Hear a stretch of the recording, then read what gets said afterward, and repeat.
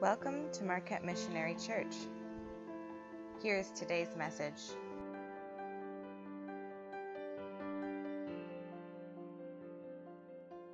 Well, today we're going to be jumping into a new sermon series, but last week we talked about James chapter 2, and I always like to kind of recap what we talked about last week in case you missed last week's sermon. So last week we looked at James chapter 2, and James is basically, it's like a New Testament proverb book. He's got many different sayings, and he kind of jumps all over the place. But last week in James chapter 2, he talked about us becoming partial.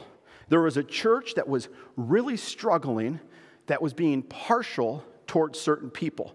And James kind of points this out. There was, if a poor man walked in or if a rich man walked in, they got treated differently. And James talks about this, and James challenges us that church, we should have no partiality towards people, especially when we assemble. And James, he just basically talks about how if you are not welcoming people and loving people, you are breaking the royal law, is which he says, the law of loving our neighbor as ourselves. And I kind of challenged us. I recognize in today and within churches, when you come to church, you kind of get used to talking to your friends and to your people. But James challenges us to be thinking outside of just your people. To view when you come to the assembly, when you come to worship, when you come to gather, it's not about you and your people, it's about you being willing to greet and welcome new people. And I challenged us on that last week here. Well, this week we are going to be shifting gears, and we're going to be jumping back into James every once in a while. I kind of want to jump into the book of James a few times a year, but this week we are going to be starting a new series today, and today's series is called The Road of a Disciple. And I'm going to be taking this for the next probably 4 to 5 weeks. We are mostly going to be spending our time in Matthew chapter 10. This is when Jesus sends out his disciples. But today we're going to back up just a little bit, just a few verses setting up Matthew 10. And we're going to be looking at today Matthew 9 in the last 4 verses there. But what we are going to see today is we're going to get a glimpse into the heart of Jesus' ministry. Why did Jesus come? What did he do? And these last 4 verses in Matthew 9 is kind of a summary of why Jesus came. And I think that it really sets up Matthew 10 very nicely. We who are followers of Jesus, we are on the road of being a disciple. What does that road look like? How did Jesus view mankind? We're going to be looking at that today in Matthew chapter 9. And if you have your Bibles, it's Matthew chapter 9, verses 35 through 38. And I want to read these 4 verses with you today, and then we're going to talk about them and look at what Jesus is teaching us today. So, verse 35, and it says this, and it says, Jesus went throughout all the cities and villages, teaching in their synagogues, and proclaiming the gospel of the kingdom, and healing every disease and every affliction. When he saw the crowds, he had compassion for them because they were harassed and helpless, like sheep without a shepherd. Then he said to his disciples, "The harvest is plentiful, but the laborers are few. Therefore, pray earnestly to the Lord of the harvest to send out laborers into the harvest." Let us pray this morning as we dive into God's word. Heavenly Father, as we come to seek you and to look to your word, I pray, Lord, that we will find you this morning. Father, may your Holy Spirit be working upon our hearts and lives, and may we see the heart that you have for mankind. And Lord, may we be a people that catch that heart and that vision and live it out. Father, I thank you this morning. I pray this in Jesus' name. Amen. It is interesting because I said this is kind of a summary. In verse 35, and we're going to kind of take this verse by verse today. In verse 35, it's a summary of why Jesus came and what he did. And this isn't the only place where you are going to see this summary. It's a very general summary of what Jesus did. If you look at Matthew chapter 4, verse 23, we get almost the same wording. And it says, he went throughout all of Galilee, teaching in their synagogues and proclaiming the gospel of the kingdom, and healing every disease and every affliction amongst the people. I said this is kind of a general summary, but what we see here is that this is the heart of Jesus' ministry. If somebody ever asks you, why did Jesus come? Look to this verse. This verse kind of summarizes the overall theme on why Jesus came. What did Jesus come for? And it says that he came and went to the villages and to the cities. And it's interesting because it points out the location here. And I want to kind of give you a little bit of Bible knowledge here. You may want this or not, but I'm going to give it to you anyways here. So it mentions here that Jesus goes to the synagogues. And this is very, very interesting here because the synagogue back then was the place where everybody gathered to worship. This was the place where basically if you wanted to learn about God, if you wanted to be hearing who this God is, you went here. And it was a very natural place for where Jesus to go. Jesus would go there. This wasn't out of the ordinary. This wasn't strange. It was very natural within that culture for Jesus to go to that place to be teaching. And I just kind of point that out because it's very similar to churches today. We come to church for what reason? There is fellowship, and you might come here because you enjoy the coffee. I get that. But oftentimes we come to church to learn and to grow in God. And back then, that was what was happening. So Jesus went to these places because it was natural for the people to go there, and people would come. And this was not just on Saturdays within Jewish culture, but they had different feasts and different times. But you could go there and you could teach and you could talk. And Jesus went there to teach about the kingdom of heaven.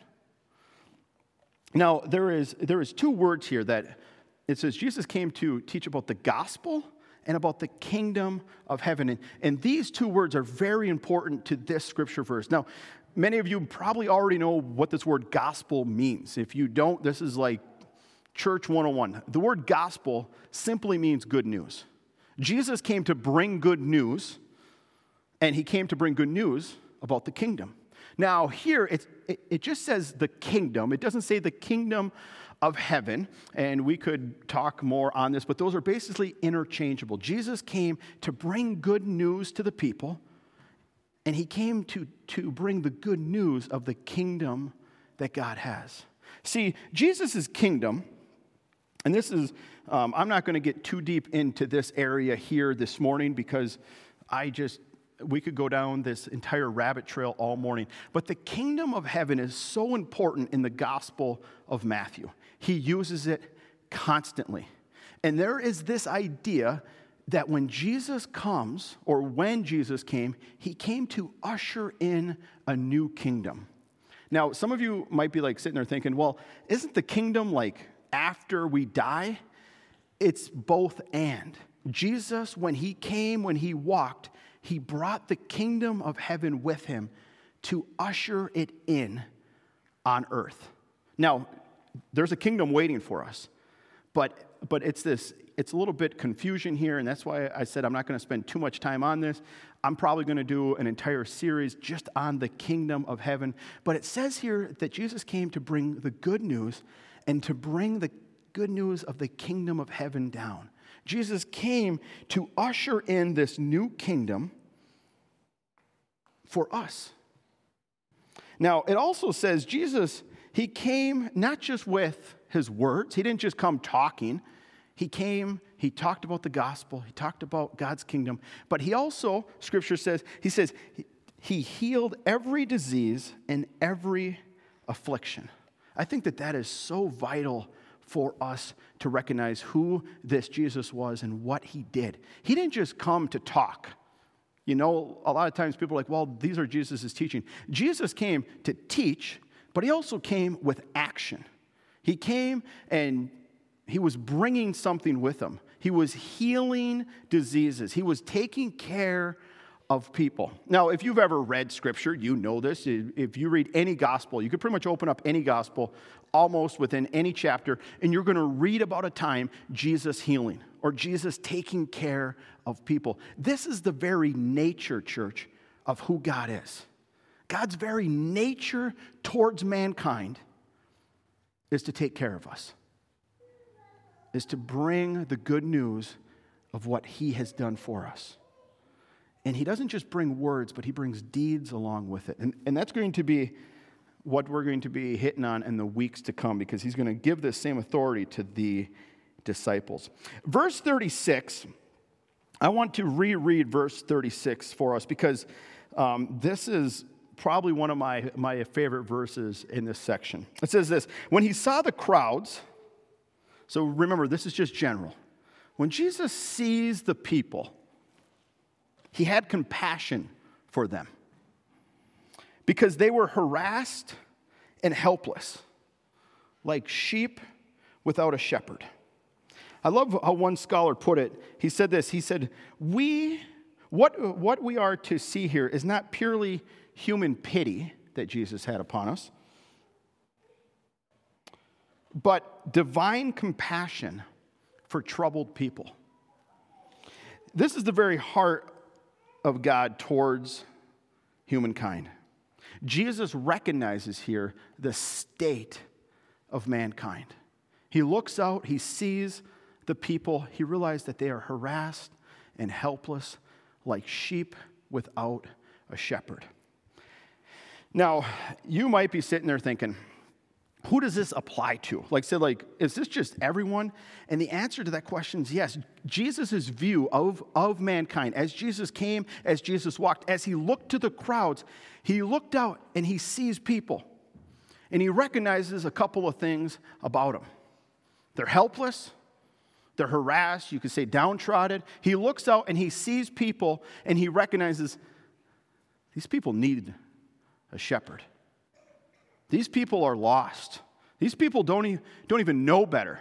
He looks out, and this is what God sees towards mankind. Now you might be sitting there thinking, well, is this even people today? You know, some of us here, you got a pretty good life right now, and you might be sitting there thinking, well, I'm not really helpless, and I'm not really harassed, and I don't really feel like a sheep without a shepherd. The reality is this. Is God, as he sees mankind, he recognizes that there is this great need within us. A need that this world cannot fulfill. Now, you might be doing really good in life right now. You might be killing it at your job. You might have been getting promotions. You know, some of you college students, you might have finally gotten the date that you have been looking for the last several. Your life might be going really, really well on the outside. But Jesus doesn't just see life on the outside. Our life might be going super well, and we may not feel like this. But what is the state of someone's soul outside of Christ Jesus? What's the state of mankind outside of Christ? So you have Christ here who comes for the world, and if you're outside of Christ, what's your state? Scripture teaches it's not good. Your eternity is not good. So you may be doing very well in this life. Things in this life might be going very well for you, but outside of Christ, you have nothing. So when Jesus looks out, when Jesus sees mankind, he doesn't just see what's happening on the outward. He recognizes that mankind is in need of a shepherd. Mankind is in need of a Savior. And so often we can get this so mixed up here at church. We can sometimes forget this. We can sometimes miss this, that your life might be going really, really well. And let's just say your entire life goes really well. What do you got, 85 years here, 90 years? You know, I'm betting on 75 for myself personally. But let's just say you live 85 really good years outside of Christ. It's still not that good. Scripture points to us and makes it very, very clear that outside of Jesus, outside of Christ, the destiny is not heaven. And when Jesus looks out, he sees mankind in this light. He recognizes that they are helpless people, that they need a Savior, that they need someone to come to them to rescue them. And I love this terminology here because if you have read Old Testament or just Scripture, Jesus says we're like sheep without a shepherd. This is not the only reference here. As you read the entire Old Testament in Kings and Chronicles and Isaiah and Ezekiel, it all constantly points out that mankind, us human beings, us walking here, we're like sheep without a shepherd. Now, if you've ever studied sheep, I'm not going to get into studying sheep here, but sheep are not the brightest animals. Sheep need a shepherd constantly. Even if they have a shepherd, there's still dangers all around us. Sheep need to be led. And this is one false thing that has, taken place within our society that somehow people actually believe that they don't need to be led. And I don't know if this is just the American culture or what, but we have bought into a lie that we don't need someone to lead us. I'm telling you, church, we need someone. That someone's found in Jesus Christ. And Jesus sees us in this light, and he says, they need a shepherd. They need a shepherd that's going to lead them to green pastures. Besides still waters is what Psalms 23 says. And I share this with us today because we need to recognize that this is the state of mankind. This isn't just maybe this could be true. The state of mankind outside of Christ is terrible, even if everything on the outside looks fantastic. Jesus recognizes, I need to come, I need to bring this gospel to these people. I'm going to bring it to them. I'm going to take care of them. I'm going to heal them because this is who they are, and this is who we are. So Jesus looks out with eyes of love towards us. But the very thing we need is Christ himself. And I think that it is important, church, for us to really, really recognize this. Do you actually believe that every human being on this earth needs Jesus? Or do you slightly believe that all religions are okay? Because that false has been pushed upon our culture and upon our world so much that, it doesn't matter as long as that you're spiritual, as long as that you think good thoughts. There's this whole idea out there that it's just as long as that you're a good person. The reality is that Scripture teaches very, very clearly the world needs Jesus Christ. The entire world. No matter who you are, no matter what your ethnic background is, whether you're from India or from Canada, it doesn't matter. The world needs Jesus. The world needs a Savior. And Jesus is pointing this out here. He looks at us and he recognizes all of mankind is in this same boat. We're all sinful. We all have done things wrong, and we need someone to forgive us of our sins.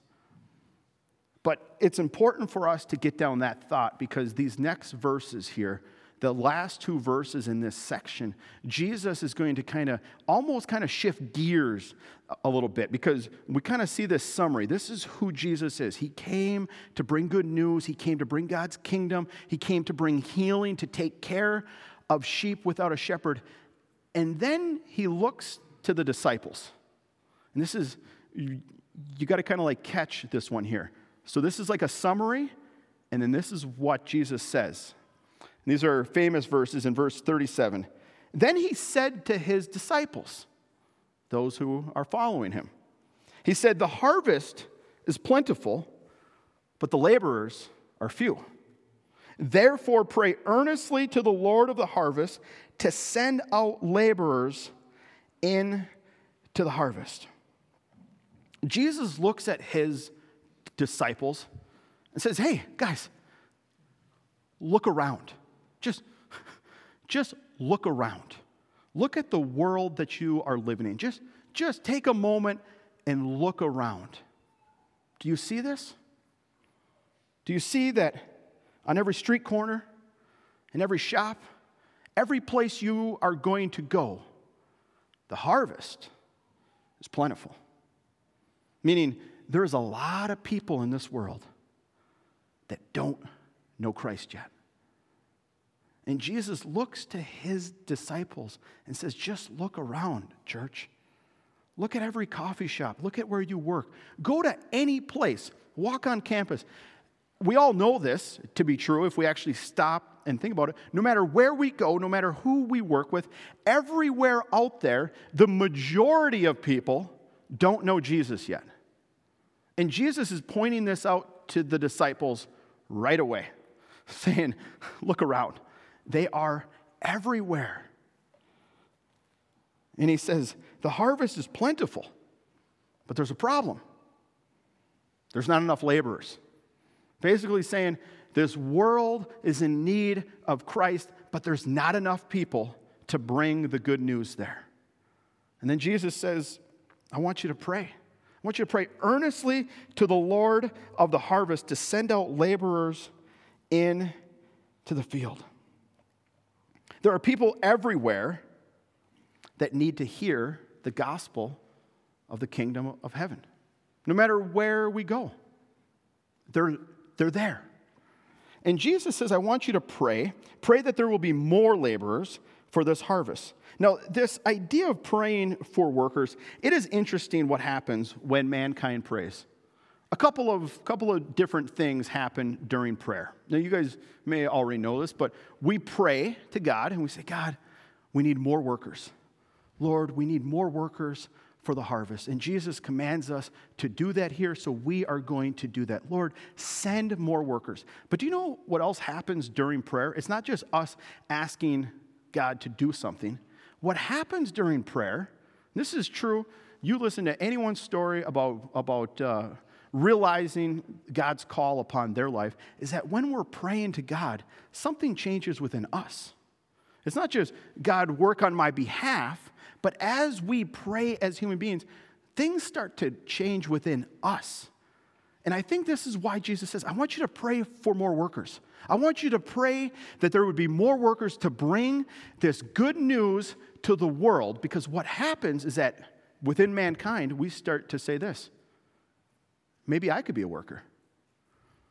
God, as I'm praying here, and I've been thinking about all these lost people and thinking about all these people that don't know you yet, you start to internalize it and you start to realize, God, maybe you're calling me here. Like, maybe I could be a part of this work. And I believe that's exactly what God wants. I believe that when men and women who are following Jesus start to recognize the need of this world, and as we pray as what Jesus tells us to pray, something inside of us changes to where we start to look at this world recognizing, man, this world needs Christ. Man, I know so many people that don't know you, Jesus. Jesus, I want to be one of your workers. Lord, send me out.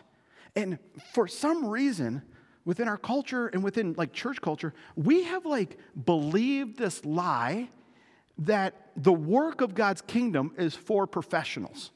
That in order for you to become a worker in God's kingdom, you need to be like a pastor. Like, you need to go to seminary. Or you need to become like a full-time missionary to like Africa. That is not the case at all, church. Like, not even close. If you are a follower of Jesus, and if you want to walk the road of being a disciple, part of that road is us being one of God's workers. One of his people that will be sent out to the harvesting fields. And I do find it to be sad that so often within churches, and I'm not just picking on our church, I'm just saying a lot of churchgoers on Sunday morning seriously believe that the work of the kingdom is left for their pastor. Well, that's pastor's job. He gets paid for that. No. No. The work of the kingdom is for the church. You know, like it's for everyone. If you are a follower of Jesus Christ, the work is for us to go out to the harvest to bring the good news of Jesus to this world. And I've actually shared this. I shared this statistic several months ago. They've actually studied this. There is like 75% of churchgoers will never share the gospel with someone else. This has been like studied. They've like looked at it.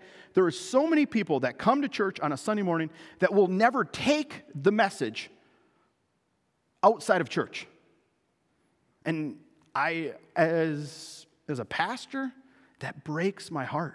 Because the very nature of who God is and what the role of being a disciple is, that if we're going to follow Jesus, the goal is to bring the message outside of church, to share with this world around us. This is who Jesus is. This is what Jesus has done for you and for me. This is the greatest news ever. And Jesus says, we need more workers. We need people that are willing to bring the gospel outside of the church walls. We need people that will be sent out. And my challenge for us, church, is to recognize that's who we are. Like, as a disciple of Jesus, if you are sitting here and if you are claiming that, yes, Lord, I follow you, Jesus, I want to follow you, then the work of his kingdom is to bring the gospel everywhere you go. You're at a coffee shop. You're at work. It doesn't matter where you end up. You might be at a gas station and opportunities come. And now I recognize, like, in myself, like, say, like, I have a personality that when I became a Christian X amount of years ago, and as I started following Christ, I just made it a mission of mine personally to try to live these out. Now, I don't do it perfectly, and I'm not claiming that, but when I walk into two situations, I personally think every single time, God, what do you have here? You guys know I spend a lot of time at Baby Cakes. I'm there thinking, God, what do you have here today? What opportunity is available today? Lord, I don't know what is going to happen, but I'm willing to bring your gospel today. And that is the mindset believers have to have. Now, it may be opportunities to bring word. Sometimes it's an opportunity to bring a deed, meaning you may have an opportunity to just simply help someone and show them the love of Christ. But it doesn't just end there in just physical actions. Actions help open up opportunities for the gospel. If you're just sitting there saying, I just want to just bring the gospel, but you're not willing to do as what Jesus says. See, Jesus brought word and deed. In the church, we need to bring the deed and the word as well. I want to share with you how Paul summarizes this in Romans chapter 10. This whole idea of bringing the gospel to this world, that as a disciple, the road that we are on is to bring the gospel. Paul says this in Romans chapter 10, verses 11 through 15. He says, for the scriptures say, everyone who believes in him will not be put to shame. For there is no distinction between Jew and Greek, for the same Lord is Lord of all, bestowing his riches on all who call on him. For everyone who calls on the name of the Lord will be saved. For someone to be saved, for someone to be made right with God, is to call on the name of the Lord. For them to call on the name of Jesus Christ. But how is that going to happen? Well, he's going to answer that in verse 14. He says, how then will they call on him whom they have not believed? Basically saying, how is this going to happen? And how are they to believe in him on whom they've never heard? And how are they to hear without someone preaching? And how are they to preach unless they are sent? For it is written, how beautiful are the feet of those who preach good news. He makes this entire argument. Okay, the world gets saved by calling on the name of Jesus. How's that going to happen? How are people going to know this if nobody tells them? How are they going to hear about it unless somebody shares it with them? And this is the heart of being a disciple of Jesus. If we are walking this road, church, I want to truly challenge you, for you to have a mindset to be saying, God, how can I bring this good news to the world around me? You might be thinking, well, I don't have enough scripture verses memorized, and I'm not very elegant, and I don't know this, and it's like excuse after excuse after excuse. Pray for opportunity. I'd say first and foremost, pray, God, give me opportunity. Help me, Lord, just to be walking, to be living my life, and I want to see opportunity, and help me to be a person that steps out in faith, that will find an opportunity and will just step into it. And Jesus actually promised his disciples that you don't have to worry about what you're going to say. He actually says this. He says, the Holy Spirit who lives within you, because you're a follower, will actually give you words, will give you wisdom, will give you knowledge, and he will lead you and he will guide you. And church, that's what I want to be challenging us with today. If we are on this road of following Jesus, that road leads us to bringing the good news to the world around us, to recognizing that every person, every one of God's creations needs this gospel of Jesus.